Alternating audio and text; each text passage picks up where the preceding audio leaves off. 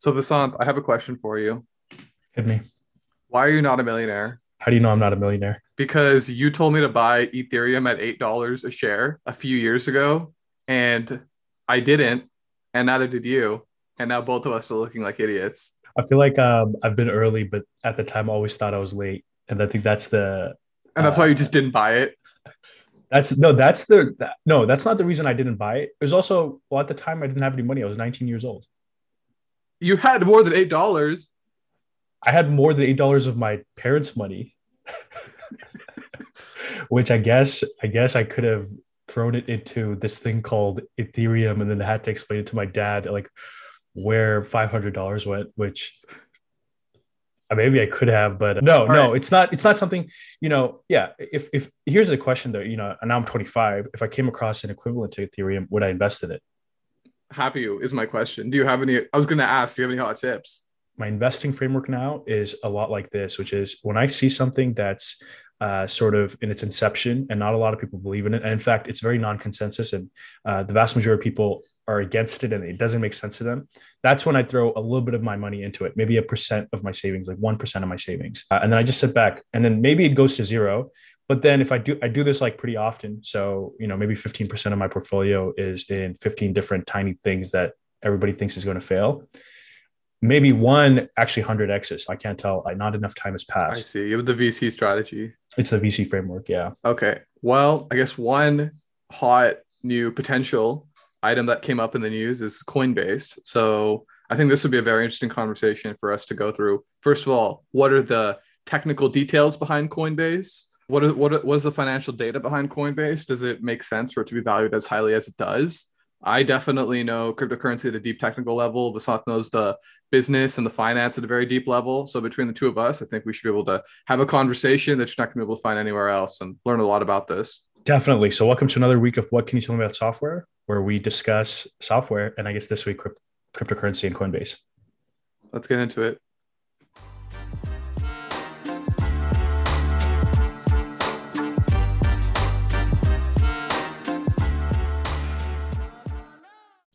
For us, explain to us what Coinbase is. Sure. So I think the best way to understand what Coinbase is to first understand the world as it was before Coinbase existed. So, quick story, I have a family friend who was giving a speech at a university, I think in like 2015 or 2016, and they wanted to pay him for it. And he said, "No, I just give these speeches for fun. I just want to tell people and educate them." So they said, "All right, how about this? We'll give you this gold coin. It's worth like $5. It's got this thing engraved on it, which is called a Bitcoin private key." And he's like, "What's Bitcoin?" And they said, "Oh, it's just this random thing that's blowing up right now. It's not really worth anything, but it might be fun in a few years." He says, "Okay, great, I'll take it." So he sits on it. And like a year later, he discovers that this is now worth like $1,000. So his nephew, he gets his nephew to help him sell it, but there's nowhere to go to sell this at this time. So they find some dude on Craigslist and they meet up with him and in like a Home Depot parking lot or something, and they sell him their Bitcoin, their engraved physical Bitcoin.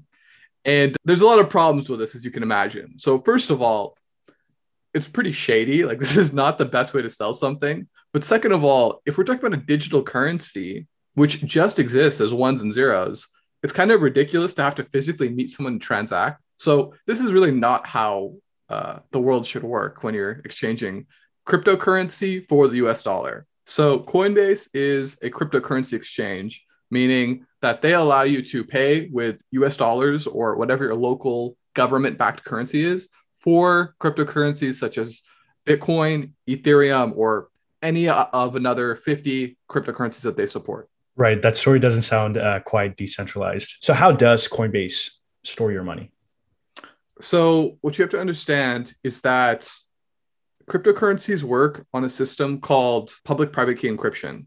So, essentially, there's no physical dollar, right? There's no physical bill. Even despite that story, there was a physical coin, but the coin that my family friend had, it didn't matter. What mattered was the number that was written on the back of the coin. And that number is what's known as a private key. So that is essentially cryptographic proof that I own this coin. I own this token. You want to keep that private key extremely hidden because anyone who has that access to that private key can then move your cryptocurrency. That's someone stealing your private key is equivalent to somebody breaking into your bank vault and just taking all the money out of there. So it's really important to have a very secure place to store all of your private keys. So essentially, when I buy a cryptocurrency, I am giving US dollars, and in exchange, I am getting back private keys that say, I own this amount of Bitcoin or I own this amount of Ether. And every time you make a transaction like this, if I make 10 purchases of Bitcoin, I will have 10 private keys. So I need to store all of these private keys in a secure place. And I also need to be able to reuse them if I want to sell my Bitcoin.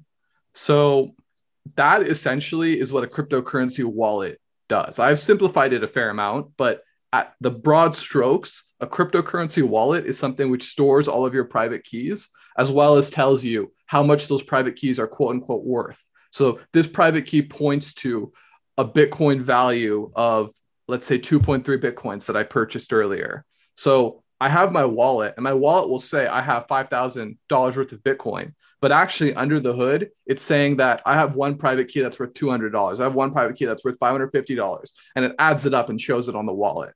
So sure. Under the hood, what the wallet is doing when I sell it is it uses those private keys to make the sale. And when I see how much it's worth, it adds up those private keys and just shows me one simple number. So the long story short, Coinbase stores private keys for you. That's how it stores your cryptocurrency. So I think that distinction is often lost on new users to Coinbase. When I went on Coinbase, I was aware of this wallet and the way the wallet works, but I actually did not come in touch with my own wallet. I was able to just purchase coins and they appeared in my portfolio. Where did the wallet go? Is part of the genius Coinbase disappearing this extra intermediary, this extra step that was typical in purchasing cryptocurrency? I would definitely say so. I mean, how many people, like lay people who aren't coders, would really understand the concept of a cryptographic wallet? There's not a clean metaphor. Whereas if you're talking about a bank account, this is how much money I have in my bank account. This is how much stock I hold, and there's how much stock I can sell. It's a really clean, it's just very easy to understand thing. So I think by abstracting away the private key aspects of the cryptographic wallet and Coinbase just literally making it like holding stock, it allowed a lot more people to come on the platform. It made it far more accessible. That makes sense. And I think the two big stories that I always see in the last 5 or 6 years in relation to cryptocurrency and even in relation to various exchanges that existed. One was this idea that people would lose their private key and then they were out on millions or hundreds of millions of dollars. Like they forget the password for this computer. Exactly. And then they're like, I have 5 guesses. Otherwise I lose $5 million of Bitcoin. Right. And the other thing that I would see is all these hacks that were occurring. You'd think that something as complicated and sophisticated you just described wouldn't be hackable, but they were. And I think the most famous one was Mt. Gox. Yes. It was a particular exchange. I don't know if you know much about that. I do.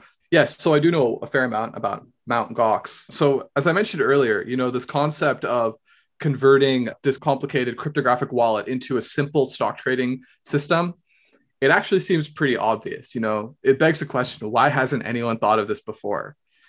And the answer is that someone has thought of this before. And that was such a disaster that people were very, very wary of trying it for several years. And Coinbase had to do some very hard work to rebuild the reputation of cryptocurrency exchanges.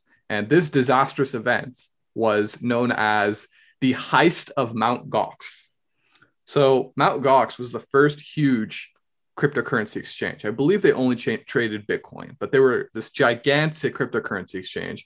At their peak, they were doing 70% of all Bitcoin transactions. And in 2014, Mt. Gox was hacked for $500 million worth of Bitcoin. So, this had huge ramifications on the entire crypto industry.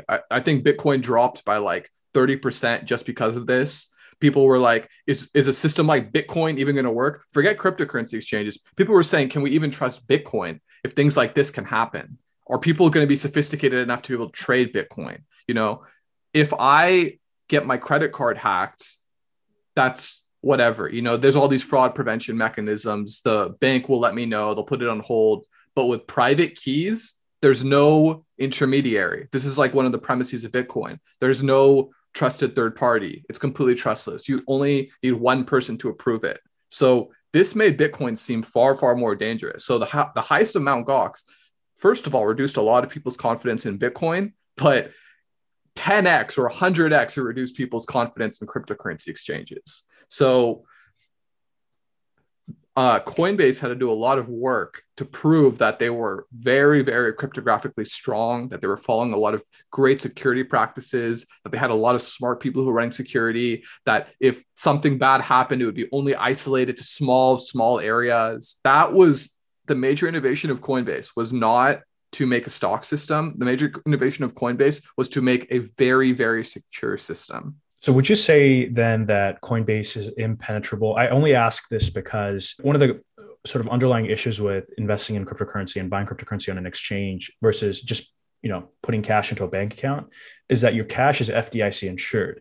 The money or the coins that you hold in Coinbase is not insured. So if it isn't impenetrable, then we're all at risk of having our money stolen the same way the money in Mt. Gox was stolen. Right. So you trust the security measures and everything that Coinbase has done since this heist enough to put your crypto in there. So you've actually asked two different questions. One of the questions is Coinbase impenetrable? The second one is, do I trust them enough to put my money into it? Yep. The answer to the first question is no, nothing is impenetrable. And things are only impenetrable as far as we know. So the entire basis of security on the web is based off of this concept of cryptography. And most of the cryptographic systems that we use, like elliptic curve cryptography and RSA encryption, these haven't been broken yet. And they haven't been broken in decades, which is why we have a great deal of confidence in them. But I can't imagine that anyone would say that they're completely impenetrable. The idea is just that you put out cryptography out there and you make it public. You make sure that everybody knows how it works. And if no one is able to break it, then you're far more confident about that than some secret algorithm that you just hope that because it's so obscure, no one will crack it. That's actually the whole premise of cryptography, is you want to make it public. And the one thing which survives in the public the longest is the most trustworthy. Now, the other question is the risk worth the benefit? And that is something which I personally believe, yes, for the amount of money I put in. I'm not putting my life savings into it, but the amount of money that I put into Coinbase, I feel that the risk is worth the benefit. That makes sense. So now I have some questions for you on the valuation and finance side. The first question, which is probably pretty obvious, is Coinbase IPO'd at $100 billion. What do you think of this valuation? So maybe we should just put a disclaimer out there and say this isn't investment advice, not that. Not investment advice and not cryptography advice either. Yeah. And don't even take the whatever we mentioned earlier, the cold open, as investment advice either, to put money into things that seemingly will fail. What if somebody stopped listening after the cold open and then put their money in? Are we liable? If they put their money in and they made money, then I expect 20%. If they lost money, then you should have listened to the rest of the episode. You should have listened. Exactly. So to your question on Coinbase having a $100 billion valuation, an IPO making any sense, I think there are a number of factors. If I had to put it, I'd put it in two buckets. So the bucket that makes it make sense, and that bucket is this. Coinbase made more money in Q1 of 2020 than it did all of 2019. They made $1.8 billion in revenue in just Q1 in 3 months. In all of 2019, they made $1.3 billion. They're also profitable, which is a significant thing for a fast-growing startup that enters the capital markets. You don't see that often. But actually, this is also a signal to their competitors, which I'll come to later. The other thing that sort of supports this valuation is that all these institutions are leaning into crypto. You've probably heard of Elon Musk buying Bitcoin. He actually used Coinbase to buy the Bitcoin. They brokered the transaction. Other institutions are going directly to Coinbase. They're not going to some of the lesser known exchanges. Coinbase has institutional backing, which in many cases means everything. When you have something new and the big players are all backing one particular player, maybe it makes sense to invest in that, in the winner take all player. The other thing that is maybe not being talked about as much, but should be, I think, is the total addressable market for crypto. Who in 5 or 10 years is likely to participate in the crypto market who is not participating now? Some people have suggested that it's everybody with a smartphone. So that's 3.5 billion people. 3.5 that billion. Seems a little silly. I think it might be more like everyone who sells stock. I think that's a better fit. Well, you're treating, so here, okay, that brings up another sort of point of contention. Should you treat currency the way asset equities are treated, which is not everybody, exactly what you said, which is not everybody participates in equity markets, but literally everybody participates in currency because it's the way you move things Okay. around. This is a whole can of worms that we're opening up, Okay, but and yeah, we'll cover this in probably a different episode. sure, But the sure. long story short is that you should think of Bitcoin more like gold than you should think about it like the U.S. dollar. So it's called a cryptocurrency, but you should think about it more like an asset like gold. Dang, actually completely disagree with you. I don't think you should treat it as gold or as the US dollar. I think it's somewhere in between. This is for a different episode. We'll get to it some other time. And so I think that's the bucket that supports the valuation. Okay. Immense growth, big players adjusting to it, and they're Big also target addressable market. Total addressable market, and they're also making a lot of money. Now, the bucket that throws some concern in the air is this. Crypto is inherently volatile. We know this. And I think in 2017, Bitcoin peaked, and then for a number of years, it fell, it troughed, and then it was flat. And during this time, I remember reading an interview that Brian Armstrong gave, who's the CEO of Coinbase, and he said Coinbase is trying basically anything to get that money, to get the crypto market, reignited and moving again, and they just couldn't do it. So what's to say? I mean, right now, crypto is doing really well, and Coinbase IPO'd at the peak. It seems like. Who's to say that we won't enter another crypto winter? I think that's one of the threats against Coinbase's IPO and their valuation, and potentially their valuation increasing. Did like Fidelity and Robinhood and stuff tank when the markets went into recession? This is a good question. What we know about the equity markets is that people continue to trade, maybe not the same volume as in a bull market, but in a bear market, they do continue to trade. And so in that way, historically in bear markets, exchanges have always managed to make money and stay in business. But a recent trend in exchanges overall is that they don't charge fees anymore, and they're more reliant on high volume trading. If in the next bear market trading decreases, I don't know what's going to happen. It could be very different than what's happened historically. I can't speak to Coinbase, which is that Coinbase charges incredibly high fees, which is what I was mentioning earlier. It's one of the reasons they're so profitable. I think Jeff Bezos said famously that your margin is my opportunity. And so when you see, when all the other competitors see that Coinbase is charging fat fees, is valued really richly, their immediate reaction is, let's charge lower fees, give better incentives for people to come to our platform. Maybe we give people bonuses to come to our platform and leave Coinbase. And so I think that's actually what we can expect in the future in this particular competitive market. And that's also something that could hurt their valuation. And actually, I did want to ask you about this, which is, you mentioned earlier that Coinbase has only 50 or so cryptos trading on their platform. It seems that Coinbase has really high standards for which coins they allow on their platform. They don't allow Doge on their platform because it doesn't have any utility. Right. Is that to their benefit, or is that against them and it's like a tick against them?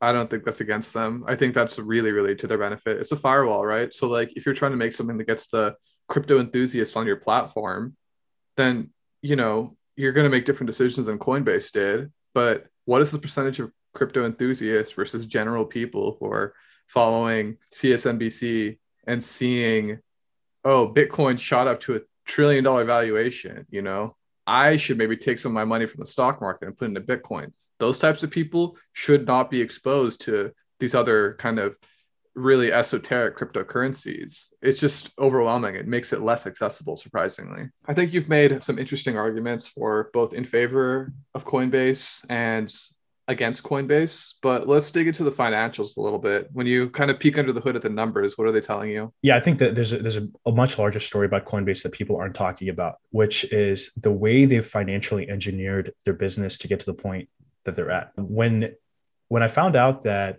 Brian Armstrong still owned 20% of the business, I was really surprised. Wow. Typically, when startups go through like 6-7 rounds of funding, which is what Coinbase has done, they lose out, they get diluted. All the original share owners get diluted. And, you've probably heard stories about startup founders who go IPO and they have like 5% of the company, which is typical. Yeah. Brian Armstrong, for some reason, has 20% of the company.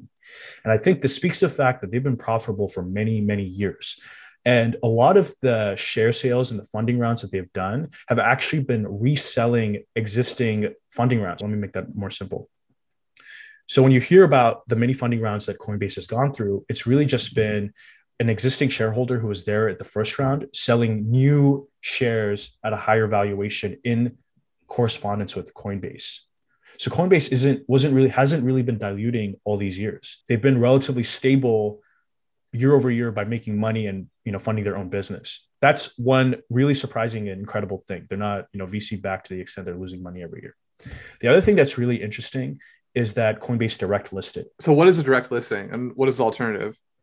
So typically you hear about companies IPOing. And what does it mean to IPO? You have a certain tranche of shares called treasury stock in your balance sheet that you then sell to the public. And so you generate new cash into the balance sheet. So that's to say you've raised cash from the public markets. So when you're a startup, you have a bunch of stock options and you distribute some of these stock options to your employees so they'll come and work for you, give some of these to your investors, and you're saying there's a third category of them which you're just keeping there in order to sell to be able to raise money. Sometimes you just keep it there, and sometimes you literally create it out of thin air and then you sell it. Which would be diluting everyone else. Which would be diluting everybody a little bit. Got it. So you sell it, and then when you sell it, you get a bunch of cash, right? So maybe you raise $200 million, and now you have brand new cash to fund your business and grow even faster or do whatever you want with the cash.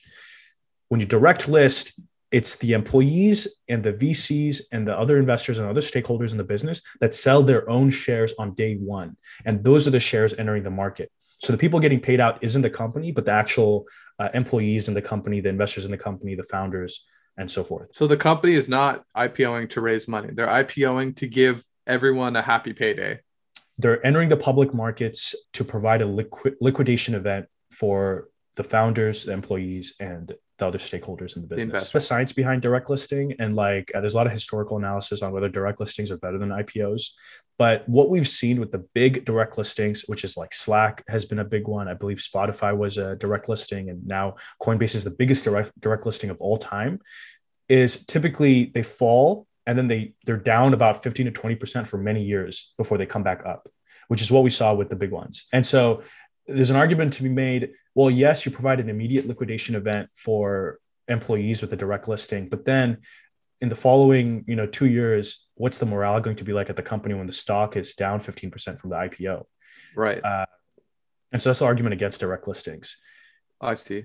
Yeah. So, okay. But so I also throw a disclaimer out there that IPOs are terrible in that they provide a lot of people who haven't been with the business very long to make a lot of money in a very short amount of time. And so that's sort of the argument against IPOs, and we can discuss this on a different episode. Okay. Yeah. So I think here's the big question that I still have. $100 billion is just a really big number to me. I don't know what that number feels like. It's just a huge number. I don't really understand it. If the number was $1 trillion, if the number was $100 billion, if the number was $50 billion, they would still feel like big numbers to me. So why $100 billion? So the founders and the stakeholders, key stakeholders, they must have looked at their financials and ask themselves, which is the same things that I brought up, which is what is our total addressable market? How much money are we making now? Are we profitable? And our equivalents in the technology business, what are they being valued at? Currently, so we have a certain type of froth in this market that people have decided to value tech companies that are compounding incredibly fast at crazy multiples. So let's go back to the original number, right? Coinbase made $1.8 billion in revenue in Q1, multiplied by 4. That's about $8 billion in revenue for 2020. They're growing, I believe they're growing at 150% growth rate. So if you compound that over a few years, very quickly, they justify the $100 billion valuation. But of course, there's also the fear that we enter another crypto winter and not as many people are trading crypto. And there isn't the same sort of excitement that there is now. And in that scenario, of course, Coinbase wouldn't warrant a $100 billion valuation and could very well fall. I mean, right now, I believe it's trading at an $80 billion market cap. So it fell a little bit. It's fallen a little bit, yeah. Okay, great. So there's one other really interesting. So obviously, Coinbase has innovated in a number of ways. They've been profitable really early. They're the first company in a new generation where dilution is not the base case. They direct listed, the biggest direct listing of all time. And this is a lesser known and lesser talked about way in which they've innovated, which is they didn't do a roadshow. So typically when a company is about to go public, enter the public markets, even if it's a direct listing, they'll go to a lot of the biggest funds on Wall Street, the East Coast, and tell them, look, these are the reasons that you should buy our stock when we IPO. They'll market themselves, they'll hire investment bankers, and they'll go around and basically put the word out. Coinbase did not do this. And in fact, on IPO day, typically what a CEO would do is go to all the big media outlets like CNBC, Bloomberg, and get up there and talk to everybody. They did not do this. Instead, they had each of their biggest investors interview them on different smaller, lesser well-known media channels like Clubhouse. They chose not to talk to big media at all. They assumed that I guess their assumption was that the word was already out. Everybody knew about Coinbase already. There was enough energy and excitement about the IPO that they didn't have to do this. And they didn't have to give any more power and authority to these established media organizations that they have no control over their messaging and the media organization. Right. They wanted to decentralize it. They decentralized the narrative of their own company before the direct listing, which I think is incredibly cool. And I hope to see that more, but cool. Yeah.